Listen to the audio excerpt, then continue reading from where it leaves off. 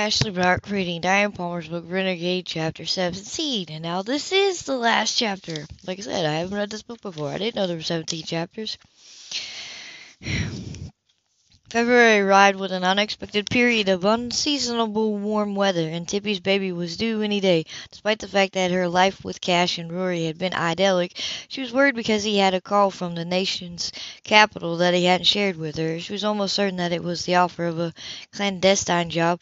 He was restless sometimes in spite of the love between them. She wasn't quite sure, even now, that he was going to be able to settle for a job in a little town like Jacobsville. If he tried to go back to the danger of his old life, she wasn't certain that she could bear. Her life, on the other hand, was becoming very comfortable. She'd long since finished Joe Harper's movie and was now drawing residuals from her first motion picture. Joe had offered her another part, but she wanted to wait until after the baby was born before she made any decisions. While many women did combine careers and motherhood, Tippy wasn't sure she wanted to. Between them, she and Cash had more money than they were ever going to be able to spend. She'd have an amazing career as a model and now as an actress, but she didn't want to live her life in a goldfish bowl, especially not when she had children to think of. Jacobsville, she felt very much at home, and no hordes of reporters would ever run her to the ground here. People were still talking about the way Matt Caldwell had filled the press before he married his lovely Leslie, who had a target past to overcome. Tabloid reporters rarely came near Jacobsville anymore. Tippy thought of that with amusement. She'd had her privacy and her family, and she really thought that was going to be as much as she needed to make her happy. Later on, if she was adamant about having a career, she knew the Cash would help her any way he could. It was nice to have choices. At the moment, though, her only concern was her upcoming delivery. Her obstetrician had given her a target date, but babies were notoriously unpredictable. What if she went into labor when nobody was around? Ironically, the very next day after Cash's mysterious phone call, her water broke while she was cooking breakfast. Ray had just come downstairs with his books. Cash was buttoning his shirt when the floor was suddenly awash with water. Tippy stood in the middle of it, stifling a scream of mingled fear and embarrassment. "It's nothing to worry about," Cash said at once, smiling, reassuring as he put her gently down into one of the kitchen chairs and sent Rory for 2 bath towels.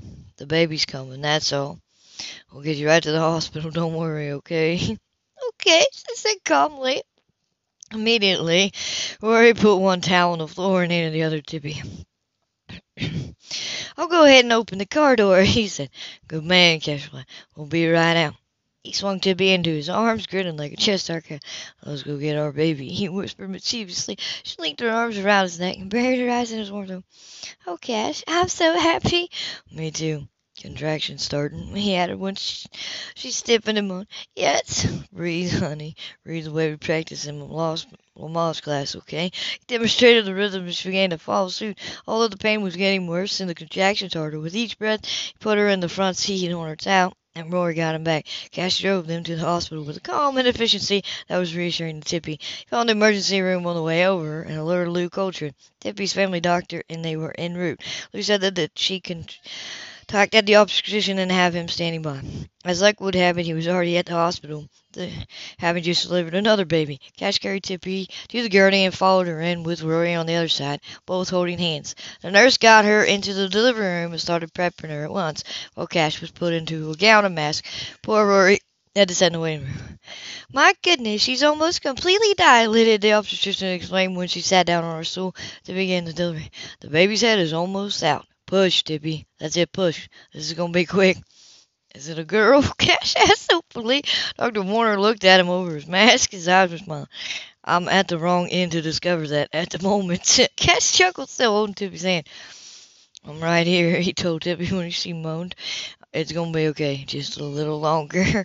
The doctor gave orders. Tippy followed him with coaxing from Cash. In less than 5 minutes, the squalling little pink baby was cleaned up, wrapped in a blanket, and placed in Tippy's arm. Tippy opened the blanket and Cash bent over to look. He got his breath. "A girl?" he whispered in his skull with a secret look. "A little girl?" He pet kissed Tippy. "You wonderful woman." One of the nurses opened her eyes wide. "You didn't want a son?" "Maybe later," I said, choking. "But that my heart set on a little girl with red hair and green eyes," he said huskily. "It looked like my sweetheart." Tippy was crying now, so happy that she could hardly contain it. The nurse just sighed. Her smile radiated What a lucky woman. She's not to be beautiful and rich and famous and have a man like that in love with her and happy to be a father. Cash was finally pried away from his new family long enough to go home and get Tippy some gowns and toiletries. You aren't going to take any jobs away, are you? She asked, finally bursted out the question that had consumed her, and she stared up at him with frightened green eyes. His lips parted on a quick red. No, he said huskily. Been to kiss her, of course not. I'm sorry, she blurted out, wiping away tears. I overheard the call and I was so afraid that you might not be happy here without the excitement of the old days. I'm very happy here. He sure didn't. I told him no. He added gently. I was getting too old for the demands of the job, even 4 years ago. That's why I went back into law enforcement. I have a life here, belong to a family. It's what I've really wanted all my life. I don't want to give it up. She kissed him hungrily. Thank you. Thank you, he replied, for loving me, for this beautiful little treasure you give me, for everything. He drank his dark eyes with. I never dared to hope I could be so happy. Me neither, she said, smiling through her tears. I'm only going home to get your stuff, he promised. Not off on some black ops job while your back's turned, I promise. Okay, she beamed up at him, with their daughter nursing at her breast. Hurry back. I will, he said, chuckling. Gave his daughter a long look. What are we gonna name her? How about Tristina Christine Bell? Once that would have wounded Tippy, but now, with Christina Bell becoming her close friend, it seemed very natural, and she didn't have any worries that Cash was still a little in love with the other woman. Tippy knew better. She smiled warmly. I like that. Me too. He winked and went out the door, still smiling. Cash was walking across the parking lot to get into his black truck when he heard a helicopter overhead. He looked up just in time to see a small parachute tossed out of the bird, which flew quickly away in the direction of the Air Force Base in San Antonio. Curious, Cash watched the parachute land and he went to pick it up. The end of the parachute was attached to a miniature black bag containing an infant-sized black turtleneck sweater and sweatpants, shoes, ripped cap, and gloves. A silver dog tag was around the collar of the turtleneck and read CIA. Cash watched the helicopter till it was out of sight, still laughing. If he wasn't going to believe this, he thought as he carried the little satchel and the parachute to his truck. He thought back over all the wild free days, the excitement and danger, adrenaline rushes. Then he looked around the small town that depended on him for safety and security. He knew he'd made the right choice. Cranked the truck, started off down the quiet streets toward home. Inside the hospital, Tippy Grier was singing a lullaby to her firstborn, while her little brother sat in a chair beside the bed and listened contentedly. Fame and glory, she thought, were fleeting pleasures. Her happiness was in having someone who belonged to her, to whom she also belonged. Cash and Rory and the baby meant more to her than any treasure on earth. She looked over at Rory with heart in her eyes. I've just remembered something, she said.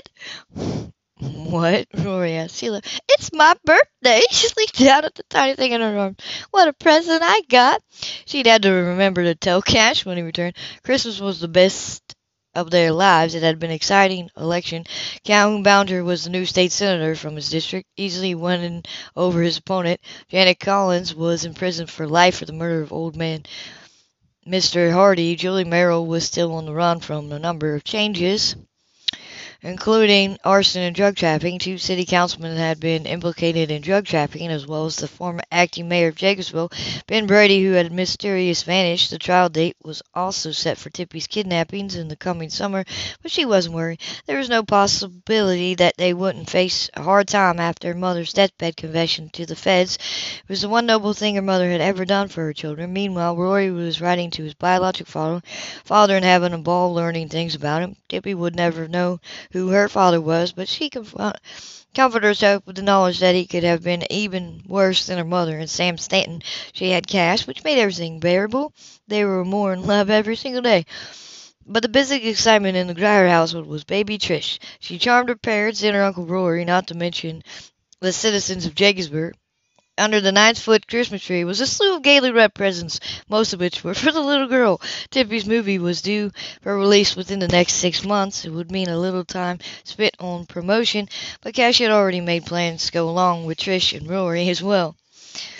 You can go back to acting if you want to, you know, Cash remarked. She smiled at him.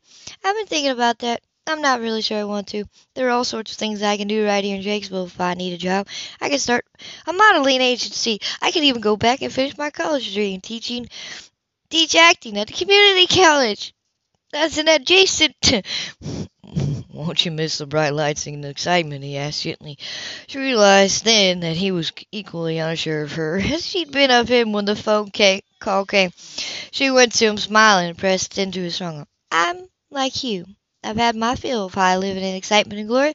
I just want to raise our children and spend all my days and nights with you. He nodded, understanding.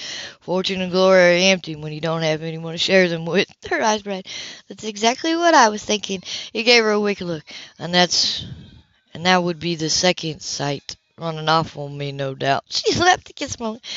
I love you. I love you too. He picked her up off the floor, carried her inside to the amusement of Rory and his friends, who were playing video games in the living room, while Trish babbled in her playpen. Chief Grier, did you really used to be a Texas Ranger? One of the boys asked. I used to. He agreed, putting Tippy down so that she could retrieve their daughter from the playpen.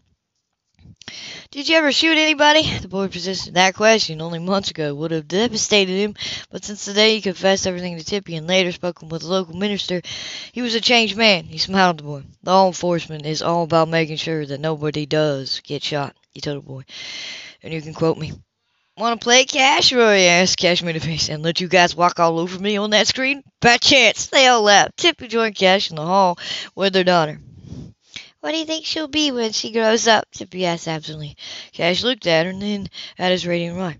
She'll be beautiful, he said with breathless tenderness. And she was. The end of the book.